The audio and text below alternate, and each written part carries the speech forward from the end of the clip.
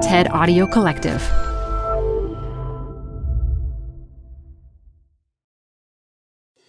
Tired of unnecessary payroll errors?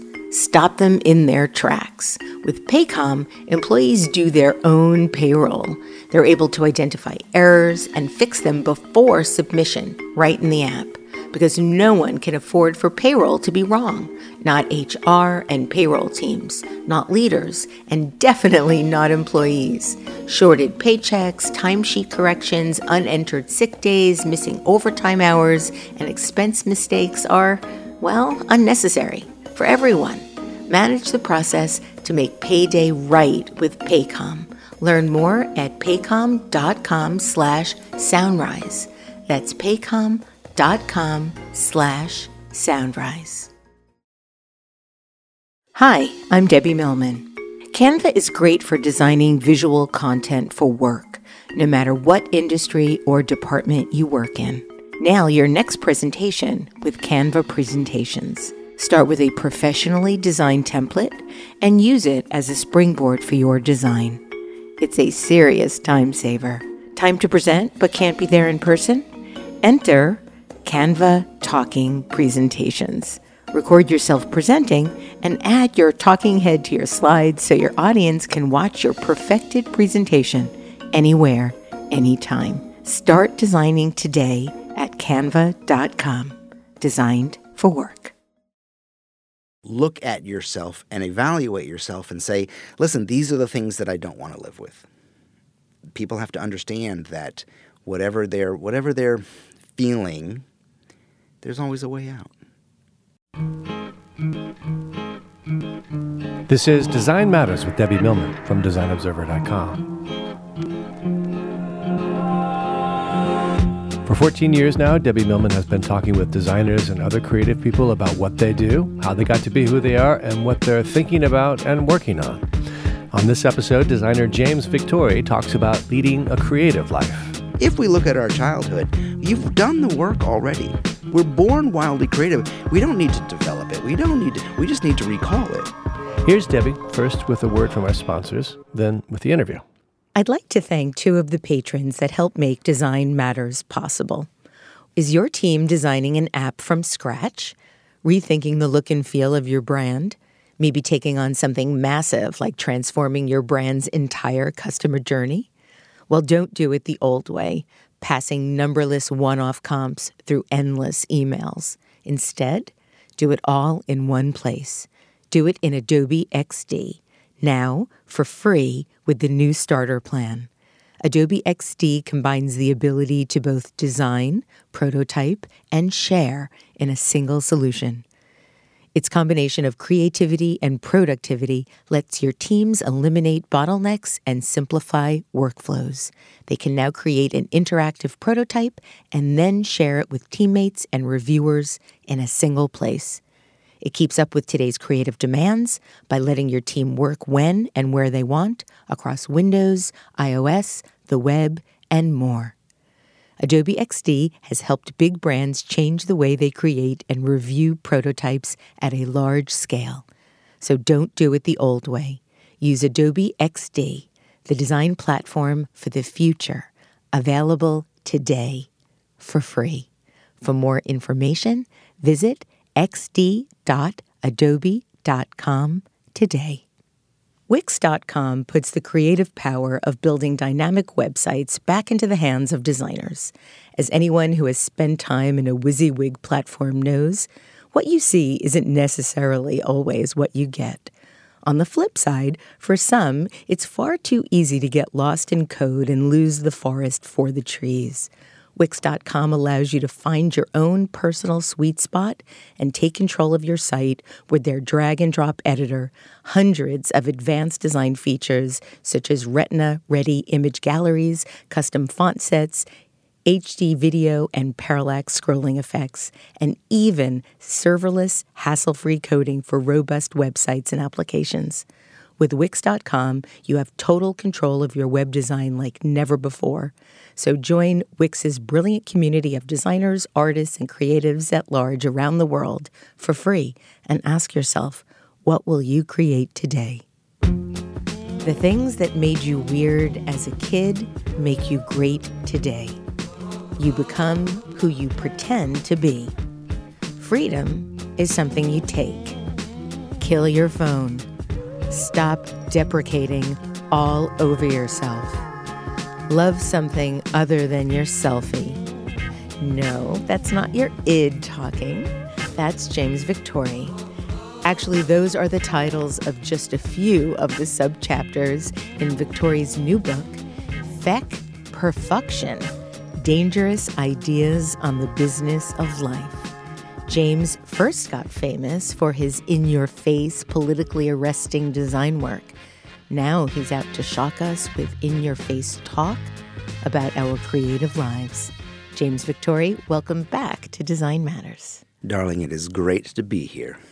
This is the third time you've been on Design Matters. We had a full-on interview in 2010, and you were part of one of the, I think, original Bad Boys of Design series that I did in Design Matters 1.0. Do you remember that? Wow. Yeah. Now that you say it, yes, I do. So thank you for coming back to talk about your new book. And I've just gotten badder, so it's great. So I found something that astonished me. You made your debut as a fashion icon in the men's style section of the New York Times in 1989. Wow, you did homework. You were photographed with your Yamaha in an article about professionals who ride motorcycles to their offices in Manhattan. Yes. I had no idea you were such a fashionista back then. Yes, I remember that. That was very serendipitous. I just pulled up to my parking spot at Columbus Circle, and there was a photographer there, and they said, "Hey, mate, when we take your picture?" And I was like, "Sure." And was the man wearing a blue jacket? No, it was not Bill. I wish it was Bill. I knew Bill at the time. Yeah, he was Bill Cunningham. Bill Cunningham was the studio that I worked out of was in Paul Bacon's studio, and it was on the 11th floor of Carnegie Hall, which is where Bill came out of. Yes, but that was a wild little thing. You were born in 1962 in Mountain Home, Idaho, but you grew up in upstate New York. When and why did your family leave Idaho? Idaho, we were there because it was a military base. My father was in the military, a lifelong military. By the time I was 5, I'd lived in 5 different places. And on my 5th birthday, literally, we moved to Plattsburgh, New York, because my father was stationed there. And just before that, my mother, to tell you where I come from, my mother, in a Dodge Dart station wagon, moved 3 kids across the country twice.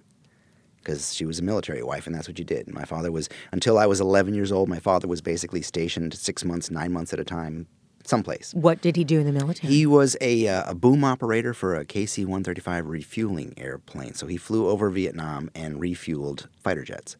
Wow. Yeah. Another interesting tidbit that I discovered about you, James, is it true that your middle name is Brain? It is true that my middle name is Brain. My father wanted my first name to be James, and my mother wanted my first name to be Brian. My mother is a good Irish Catholic, and my father was Italian. But the military hospital in Mountain Home, Idaho, was not as hip as possibly some others, and it was basically a typo.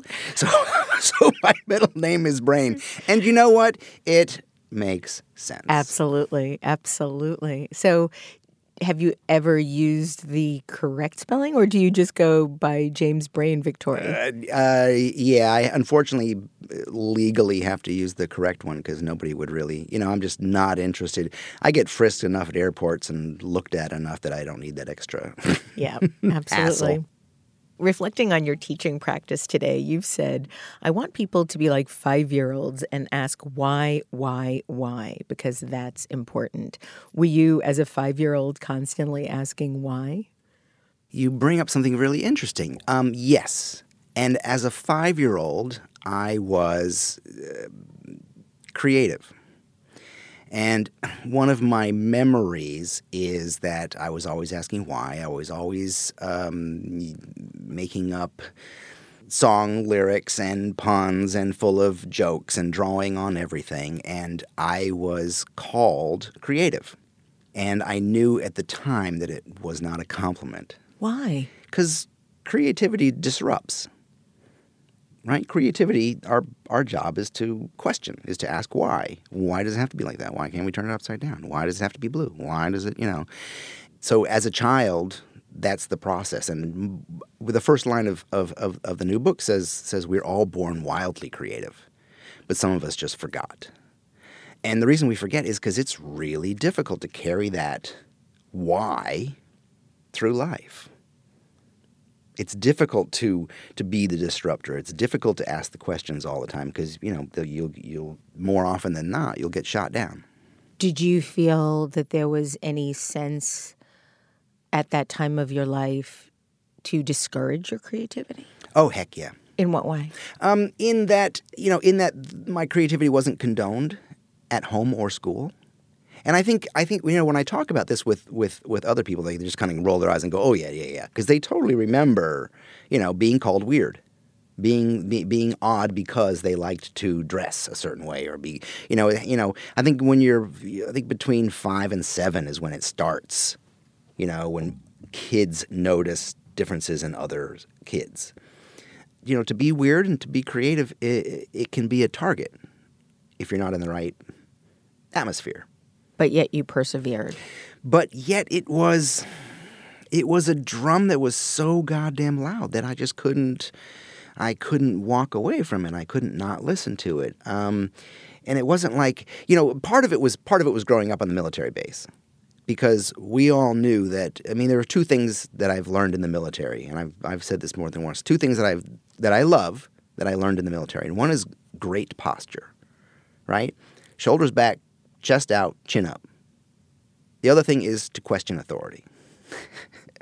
I'm surprised at the second one. Oh no! If you were what we call a military brat, a kid growing up especially during Vietnam, you learned to question authority, and that was the small bit of juvenile anarchy that I was raised in, and I hold it dear.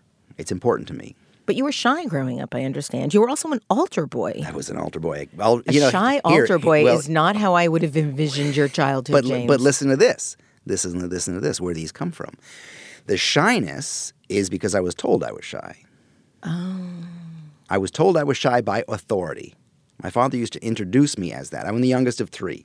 I have 2 older sisters. I'm the youngest of 3. I was introduced as, this is Jimmy, he's my shy one. And I'm like, in my gut, I'm like, I'm not fucking shy. Who's he talking about? And right? When did you go from Jimmy to James? I've never called you Jimmy, and I've known you for 20 years. When I moved to New York, I became James. Okay. When I was 19, I became James. I was like, bonk. No JJ. No Jimmy. Yeah. And the altar boy was being brought up in a, Catholic upbringing and doing everything right. So it was altar boy, it was Catholic school, it was, Catholic school all the way through. And just towing the line, doing what I was supposed to do. You talk a lot about the notion of the things that made you weird as a kid make you great as an adult. Mm-hmm. You have a really wonderful poster with that statement on it. What made you weird as a kid? Was it just being a shy, creative It was youngest child? It was the youngest child. The youngest child of 2 older sisters was great because I was left alone a lot. My sisters didn't really want to, mess with me. And so my mom, even today, she says she would come home because my parents both worked and they were both basically gone a lot. So I raised myself and I was left alone a lot. So I have a wonderful grasp of solitude.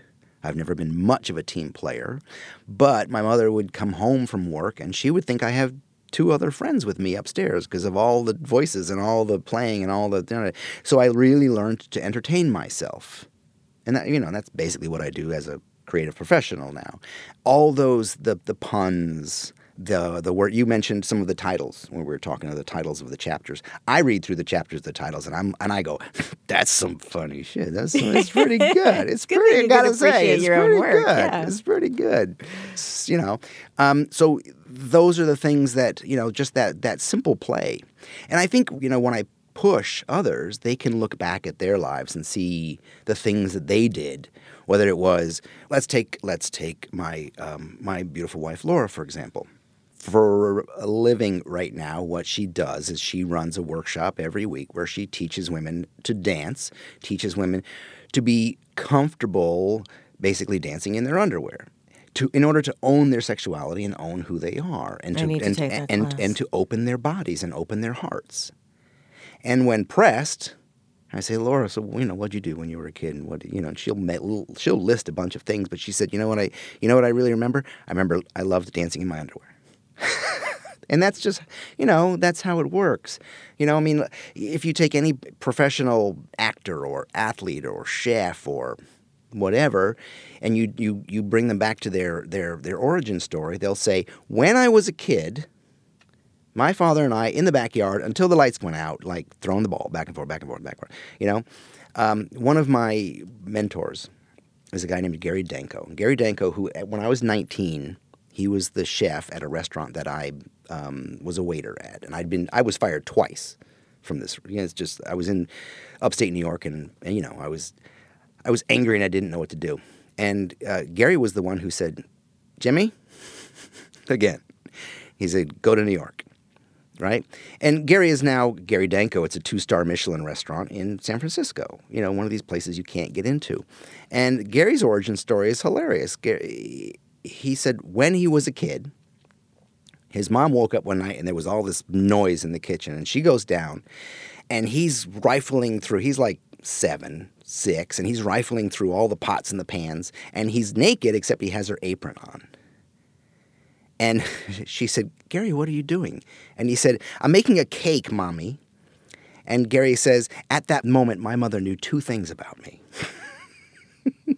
What were they? Well, that he was going to be a chef and that he was wildly gay, And he's amazed. He is the most amazing man he's still a creative mentor of mine, and he's a delight and a charm and super smart, and I owe a huge part of my career to him. You said that in your hometown there were 2 stable occupations, nurse and prison guard. But I understand that when you were a kid, it was apparent very early on that you were either going to be a graphic designer or a cross-dresser. So I was wondering if you could elaborate on both of those. Yes. When I was a kid, my mother used to take me shopping. And I was 6 or 7, and I was small enough that when we'd go into the dress stores that I could walk underneath all the dresses, right, underneath all the racks. And what I would do is I would collect the tags. I just pull the tags off of the clothes. And we would be leaving the store, and my mother would look down, and I would have a handful of tags in my paw, right, and she'd look down and she'd go, oh, Jimmy. But that is the beginning of, Malcolm Gladwell talks about the 10,000 hours. Yes. My 10,000 hours started when I was 5, baby. I've done more than, and we all have. We've all put in that time. If we look back, if we look at our childhood, you've done the work already.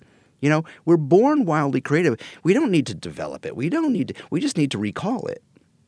What I do now is I tell people, listen, I'm not here to tell you anything. I'm here to remind you that that's who you are. So like this whole kind of thing about like women's clothing and women's dresses and those tags and things, it kind of has a deep instilled memory in me, and it's really important. You took Gary's advice. You ended up going to New York. Yes. You moved to New York with $300 in your pocket, but prior to that, you did have a brief college experience in your hometown. Yes. Wherein you were asked to leave the school.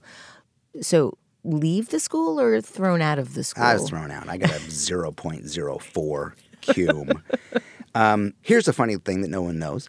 Coming straight out of high school, you finish high school and there's a little celebration where they tout everybody up on stage and they give them their diploma and they pat you on the back. And I worked hard to get into the military academy, and I was an alternate for the Air Force Academy, but it didn't come through, and I didn't apply to other schools.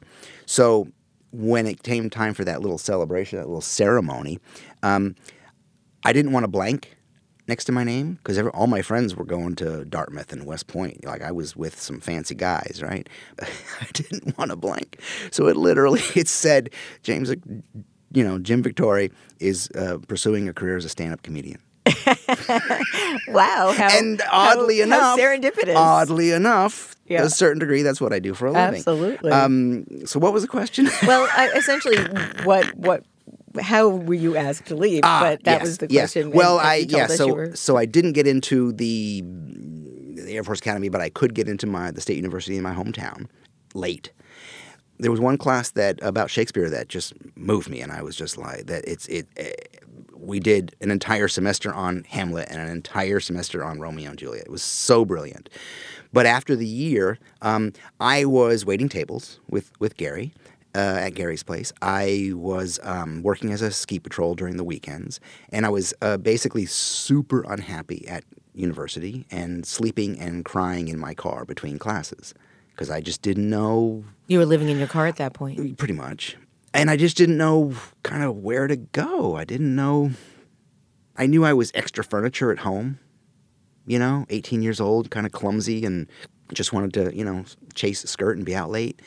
So I was super lost, and I think a lot of people have that kind of painful point where they're like, I don't know what to do. And that's when Gary said, go to New York. And that's so I think after he said it, I think I left immediately. But the school basically helped because they gave me a super low grade and I'm out of there. You've said that you did design the easy way. You came to New York. Oh, yeah. If you were really good, you could do it from wherever. Yeah, I think so. Do you still think that? I think that. I think that more now. Why with so? the internet, more now because you can get seen.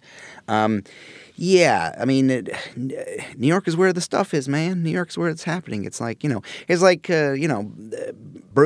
Springsteen had to, he couldn't stay in New Jersey and become a musician. He had to come to New York. That's where the action was, or go to L.A., right? It's just how it works. But I thought at that time, and I think more so now, and I think one of the reasons why I say that is because I want to help those people who can't get to, I think there's amazing talent all over the world, and it's not just here. And you don't have to be here, but what you have to do is be brave enough to get it out into the world, in any way possible. You then enrolled at the School of Visual Arts, where you would ironically later teach. And when I first interviewed you, the very first interview, you recalled being told by a professor that you should either be a ski instructor or an accountant instead of a designer or an artist. And I still cannot believe, all these years later, I still cannot believe a teacher would say something like that to anyone, let alone you. Well, yeah, Even if you were talentless. I was talentless. It was in me. But I didn't know how to get it. I didn't know what it was. But that's his job, to help you find it, not discourage you. Nah, not this guy. Yeah, it was. And again, Debbie, I want to write a book about failure because my life is full of it. I think anybody's life is full of it. But it all happened at the right time and for the right reason. Because he asked me to leave because I was a crappy student. I really was. And, you said I taught at SVA for almost 20 years. And I wanted to be the teacher that people came to. I want to be the teacher that I needed at the time, the guy who set fires in class, literally set fires in class. And wait, so when you say literally? Literally, fires, like firecrackers, yes. Wow. Yeah. I didn't know that SVA condoned that kind of behavior. They certainly do not. I found out later. But even then, Richard Wilde had to say, listen, to get you to teach, I had to show your record. And it took 3 tries because, You got thrown out of SVA. The boss was like, what? No, we can't let him teach here. He doesn't have the grades, right? So did you fail out of SVA? Richard Wilde, who's a genius and a dear pal of mine, gave me a C. So that was pretty bad. And he's generous. So fail out, I don't know, but this one guy asked me to, suggested I do some other career, and I just took his advice and left. And it was funny because I called my dad and I said, "Hey, by the way." Nothing good comes after that ever.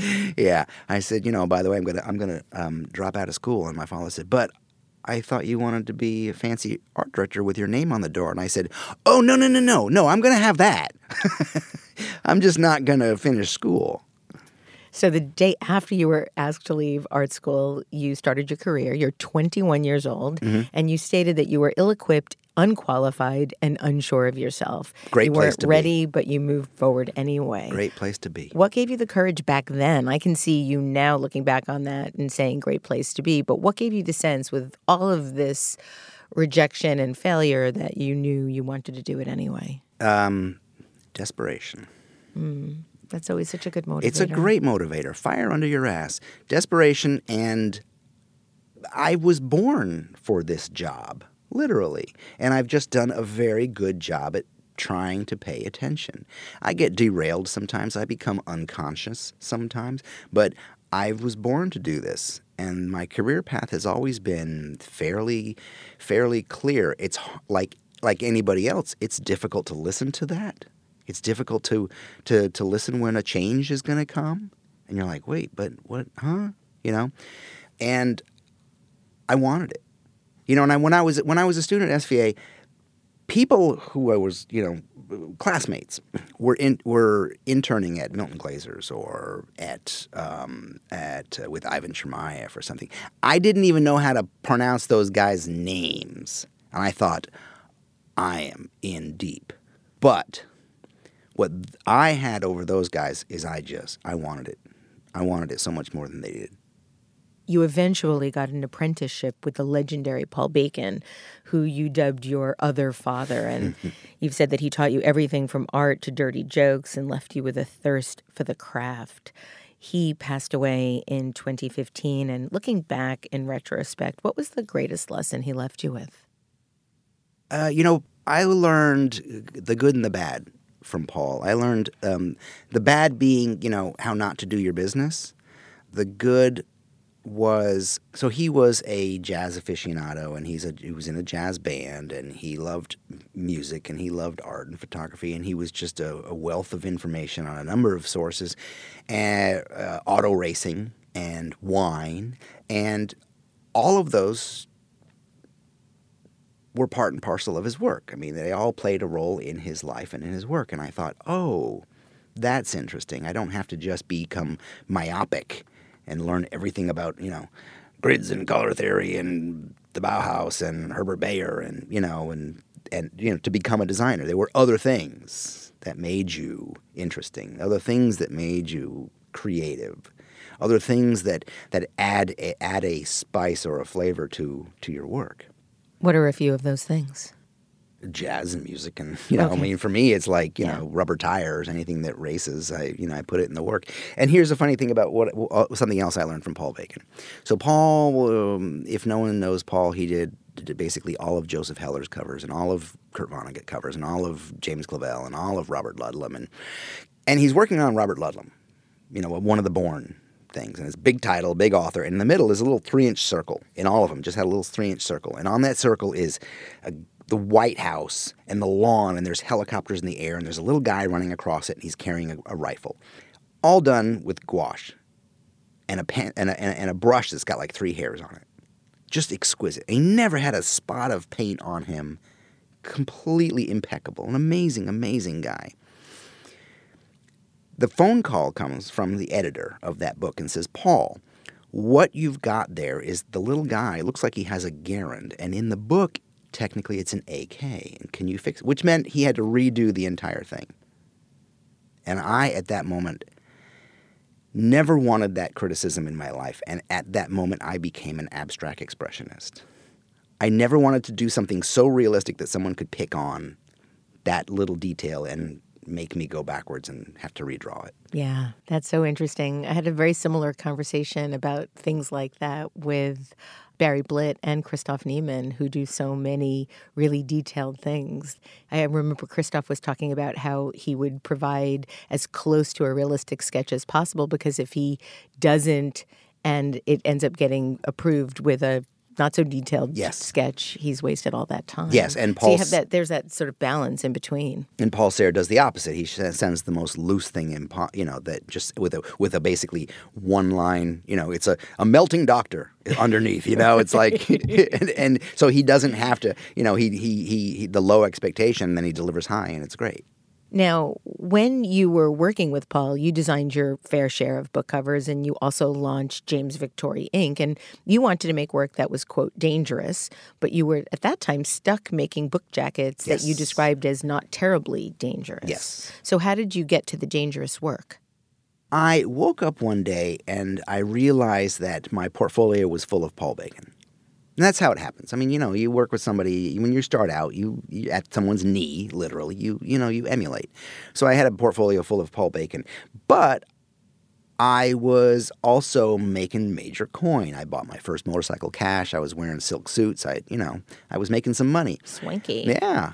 And that cockiness led me to say, hey, wait a minute, I have my own sense of color, my own sense of humor, my own sense of timing, my own sense of proportion and shape. And, I don't want to do the Paul Bacon thing. I want to do, I gotta be me, right? So I started putting that in my work. And, woo, baby. Kilfee City. Oh, really? Oh, yeah. I started living on Kilfees. One time I had this amazing my very, very first boss, creative director who I work with super regularly, he was my pimp. He was an amazing guy, and I love him dearly. His name was Joe Montebello over at HarperCollins or Harper Row. I forgot what it used to be. But he literally got so tired of me bringing things that were just like, what? Right? The last time we worked together, he said, James, if you don't bring me something that goes through, I will never work with you again. Ooh. Yeah. But Debbie, what that did for me was it said, I've got to go find my clients. That's obviously not my client. So in 1992, you read an article about the 500th anniversary of Columbus discovering America. It prompted you to design your first poster titled Celebrate Columbus, reflecting on the death and destruction Columbus brought to the American Indians. And today, that poster is in the Museum of Modern Art.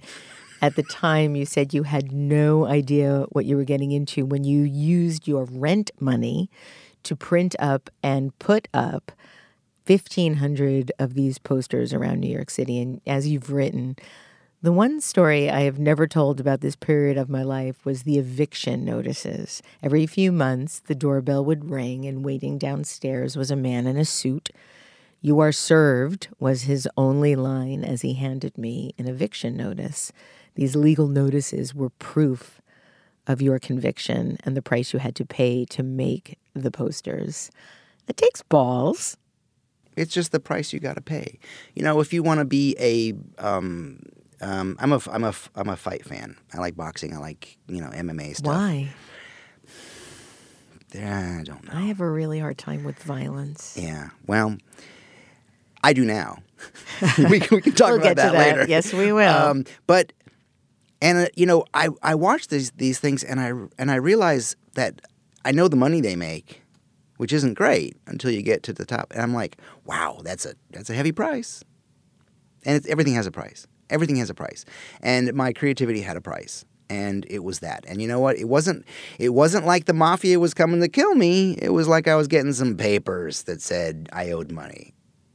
So what? So what? Debt somehow gets paid off. Everybody got paid off somehow. It worked. I'm not, and again, that was part and parcel of this dangerous thing that I didn't know I was doing or didn't know I was living. It was just like part and parcel of the game. These are the things I was going to do. Ain't nobody asking me to do it. I'm just going to do it. Discussing your Columbus Day poster, you've said, for better or for worse, years ago, I kind of professionally shot myself in the foot in doing this poster with a dead Indian on it. I've said this before, that because of that poster and subsequent work, I'd gained a certain reputation. So, James, tell us about that reputation and also why for better or worse. Why the worse? For better or worse? For worse, let's start with that. For worse is that I was a commercial designer. Mm-hmm. And commercially, there ain't nobody out there interested in my opinion. You want to be a successful commercial graphic designer, shut up and don't have an opinion, right? You don't put your political, social, cultural opinion into the work. There are very few clients that want that or will invite that. Completely understandable, right? So that's the worst. For better is that I now found a purpose. And that's important.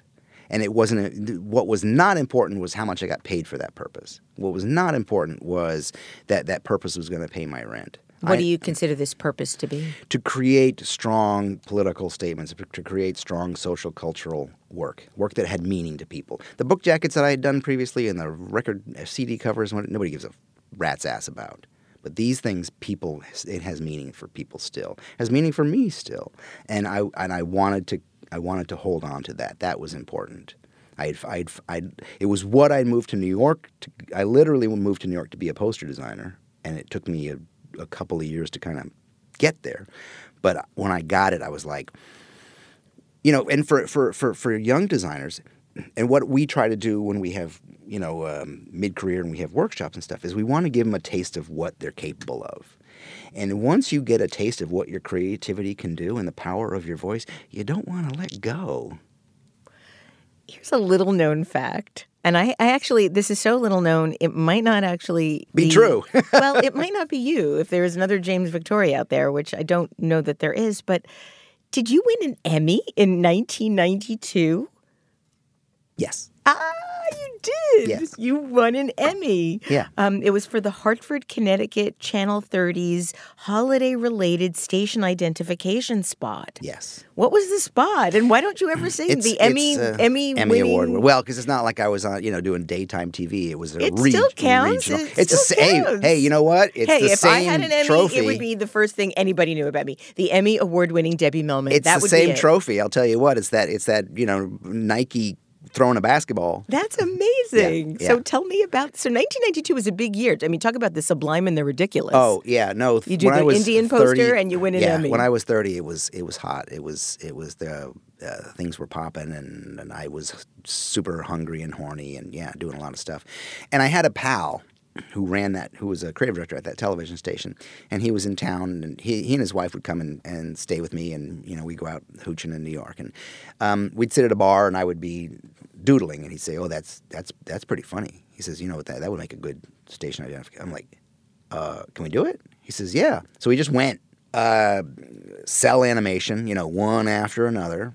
We did 2, I think Halloween and a Christmas, and they were delightful. And they ran them, and bada bing, bada boom, You got a statue. And I think that's how really good work works, when it's not serious. When you go, the process for me still is like, it goes like this. What would be really funny? And then whatever you say next, just do it, because it's gonna be really funny and it's gonna have meaning. So that's how that one worked. Now, was there a time in the 90s where you were switching your focus to commercial work to try to make money? Or Yes. were you... Okay, so tell me about what happened then. Girls. Oh. Totally. So Totally, elaborate. Just give me a little bit more than that. It was like all of a sudden I was in a relationship and I needed to make ends meet. I needed to be more, I don't know, I think the call of security. And it's an interesting time and an interesting question. And what happened was I thought I needed to kind of carry my financial weight a little bit more and not be such perhaps a dilettante, or I don't know, an anarchist. I don't know. And I needed to, take care of things. How'd that work out for you? Not well. I mean, you've said that... ultimately what it ended up with was DIVORCE, right? So not well, because I've realized that you can't do things for other people, even that. You've said that following the money almost always leads you to poor work. For me. Okay. It has. From 1994 to 2014, you taught at the School of Visual Arts, which had previously the same school that had asked you to leave. Then, in 2016, you fully moved from New York City to 49 acres of land in the small town of Georgetown, Texas. And you said this about the decision. It was a decision made, like all my professional decisions, for life, capital L-I-F-E, and not money. What, James, in life was calling you to Texas? A couple of things. First, love. So I moved to. Let's go a little bit backwards. I moved to New York when I was 19, and I had a couple dollars in my pocket, and I had this work ethic from my dad, so I just kind of made shit happen. And the first thing I could buy for myself that was more than food was a pair of cowboy boots. And then on down the road, I needed a vehicle, and I bought a 4-wheel drive F-150 pickup truck. And I have cowboy hats, and I listen to country western music, growing up. And you liked cowboys growing up, too. Yeah, I like cowboys. And I have a gunslinger mustache, so there was that. I've always had an affinity. And one of my dearest friends is this amazing illustrator. He was like Texas Illustrator of the Year a number of years ago. His name is Mark Burkhart. And we met when we were young hoodlums right out of school. And he was originally from Waco, and his wife was from Corpus. And they moved back to Austin early, and I started visiting them every year. So I've been going to Austin for 25 years. And then I met my wife now, who was from Austin. And by 2014, we'd had a baby. And it just made sense. It just felt that it was time to kind of, that the in-laws were close by. So we had, so family and life and love. And here's the other thing. What I found was the more important thing. To go back to dangerous. I'm always willing to put myself in a corner. I'm always willing to try something new and change. And I knew that moving to Texas was not, I didn't move to Austin. People were like, hey, how do you like Austin? I'm like, I'm not in Austin. I'm on rural. We're 7 miles to the closest bar, which is weird for me. Can't ride a bike. Hard. So what I did, and what my wife did essentially as well, was we forced ourselves to figure out how to make a living by our creativity.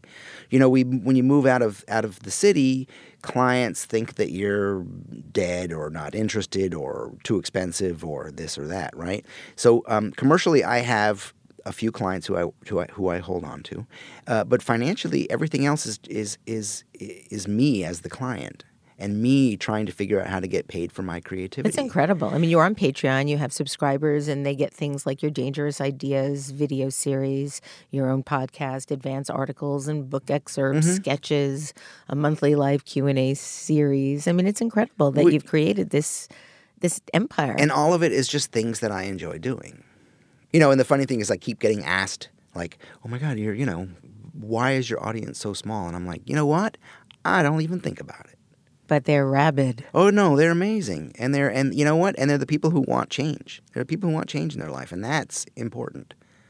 In 2010, you released your first book, Victore, or Who Died and Made You Boss. Good book. Which has been, and gorgeously designed by Paul Sayre. Mr. Sayre.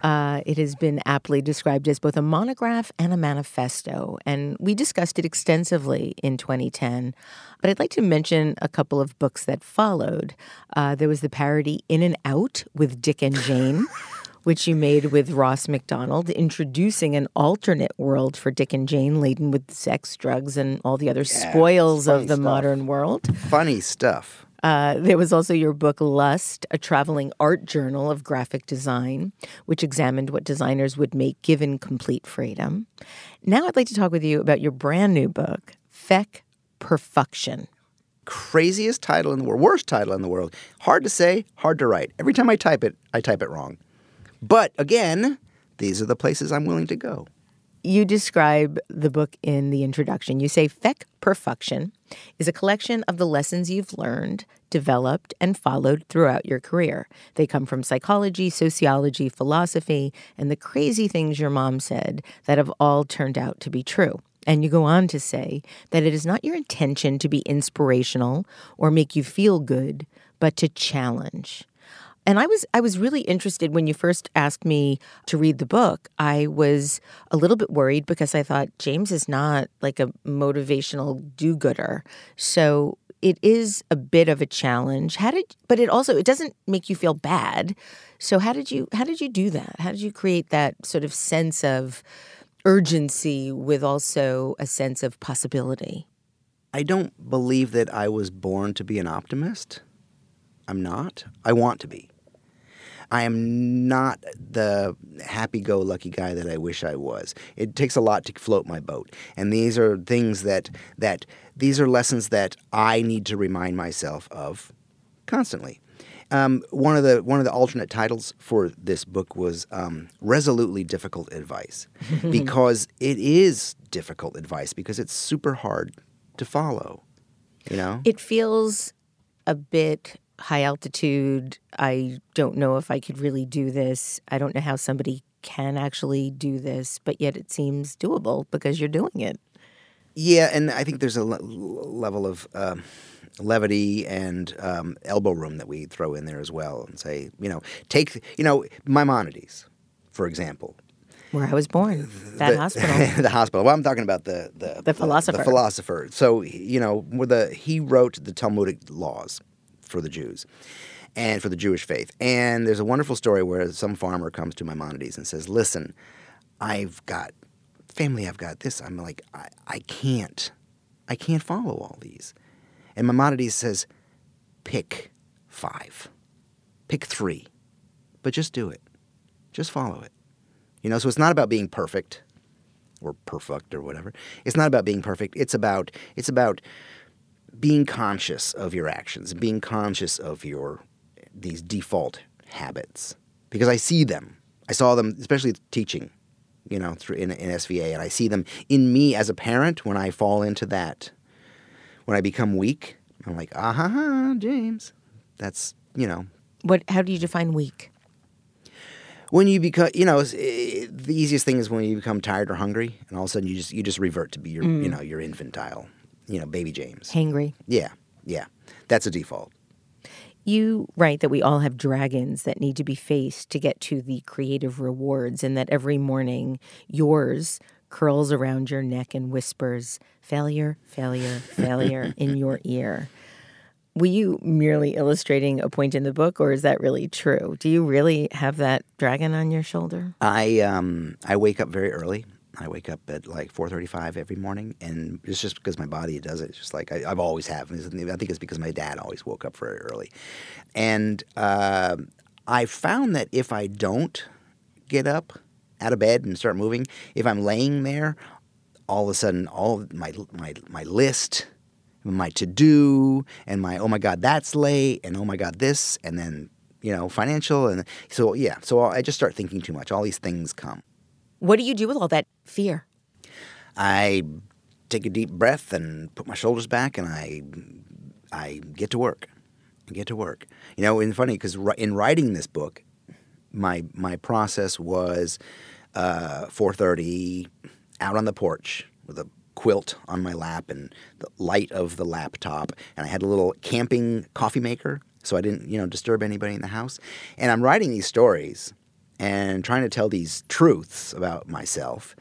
And oh my gosh, Debbie, the voices in my head, are you gonna write about that?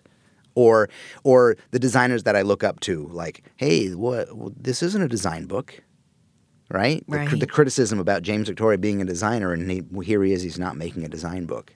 It's life real. lessons it's real. that help you design a life. About living a creative life, yes, and how hard it is, because I know how hard it is to live a creative life. I mean, that's the gist of the whole book. It's like, yes, the things that made you weird, but how do you hold on to those? I want to talk with you about success because despite all the fears, despite all the rejection and failure, you've been very successful. But you state the following about success. Success goes to those who keep moving, to those who can practice, make mistakes, fail, and still progress. Like exercise for muscles, the more you learn, the more you develop, and the stronger your skills become. Success is about action. Action beats worry. Action beats thinking. Action always wins. Do you feel successful? I don't like that question because I don't have a rate, a scale, a benchmark of success. I am successful in that. For example, I'm here with you. I'm successful in that, that people follow me, that I have a wonderful wife and a happy marriage. But what I basically always say when people say, hey, you're successful, I say, listen, the only rate that I know of success is that I think I'm a good dad. And that's kind of important to me. If you rate me by money or by that kind of stuff, don't even.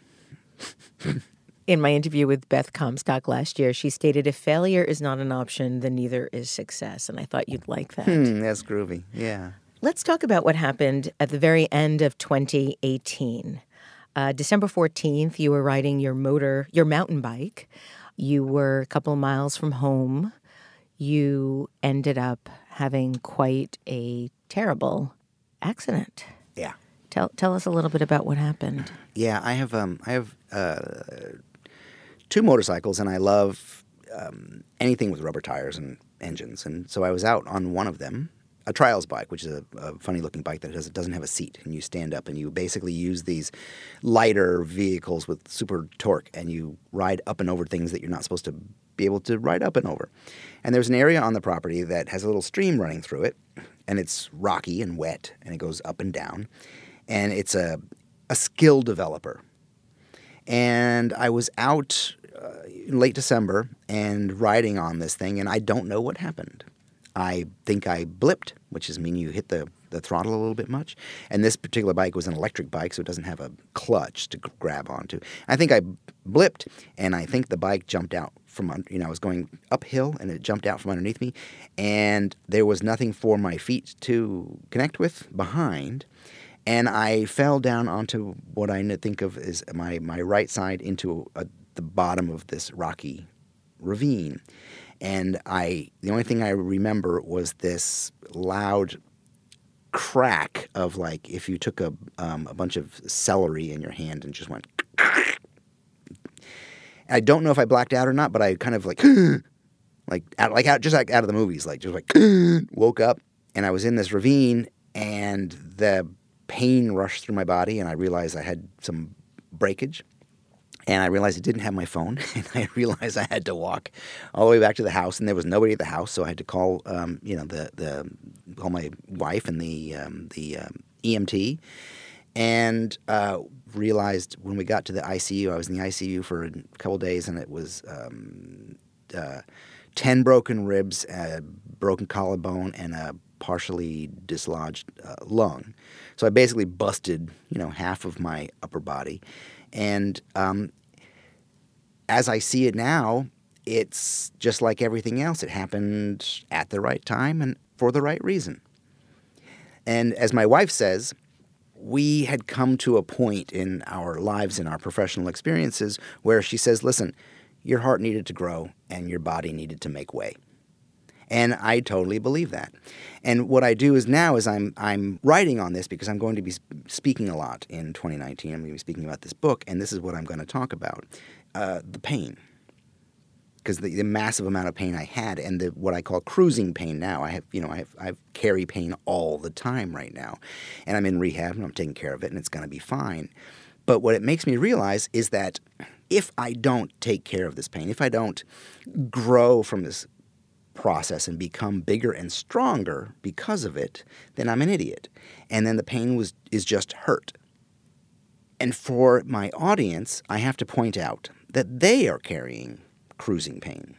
They have, everything from my book. They have an inability to ask for what they're worth.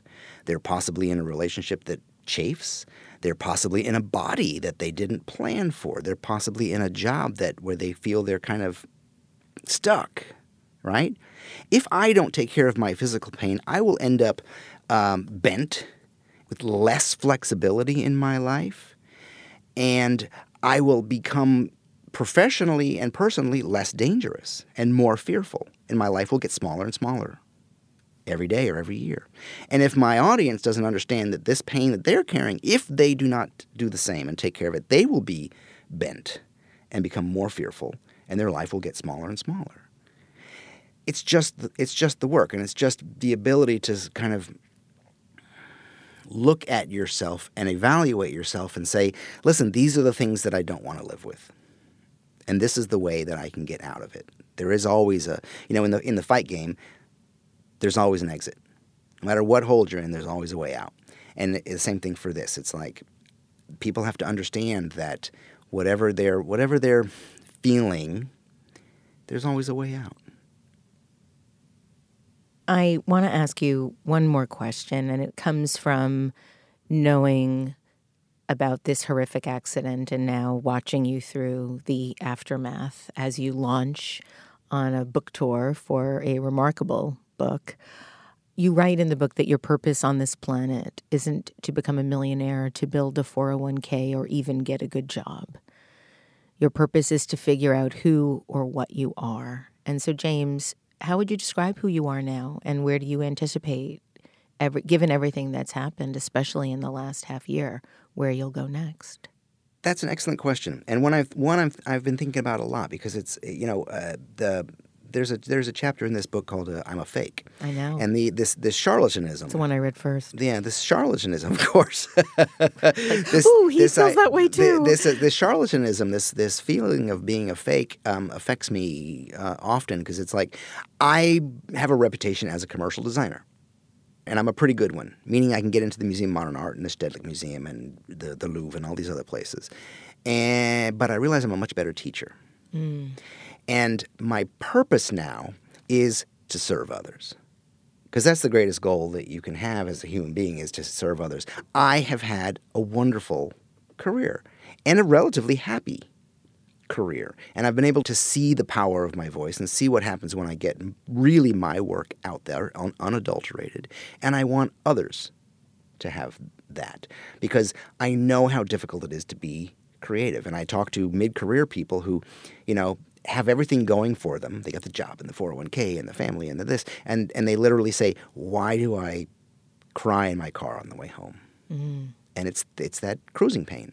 It's that thing. So I want to serve others. I thought of this thing the other day. I was talking to my wife the other day, and I said, "You know what? I want to be Moses for creative people. Oh, I want to set them free. Nice. I like this, and I don't give a fuck what that sounds like to people. I don't care. That's my purpose now. Is to help others, and if I get to make groovy stuff in the process, then so much the better." James, thank you so much for joining me again today on Design Matters, and thank you for bringing your dangerous ideas to life. Your remarkable new book is called Feck Perfection: Dangerous Ideas on the Business of Life. You can find out more about the book at feckperfection.com. This is the 15th year I've been doing Design Matters, and I'd like to thank you for listening. And remember, we can talk about making a difference, we can make a difference, or we can do both. I'm Debbie Millman, and I look forward to talking with you again soon. Darling, I love you. I love you too, James. Woo! For more information about Design Matters or to subscribe to our newsletter, go to debbiemillman.com. If you love this podcast, please consider contributing to our Drip Kickstarter community. Members get early access to the podcast, transcripts of every interview, invitations to live interviews, Q&A sessions with guests, and a brand new annual magazine. You can learn more about this at d.rip/Debbie/Millman. That's d.rip/Debbie-Millman. And if you really like this podcast, please write a review in the iTunes store and link to the podcast on social media. Design Matters is produced by Curtis Fox Productions. The show is published exclusively by DesignObserver.com and recorded at the School of Visual Arts Masters in Branding program in New York City. The editor-in-chief of Design Matters Media is Zachary Pettit, and the art director is Emily Weiland. Generous support for Design Matters Media is provided by Adobe XD and Wix.com.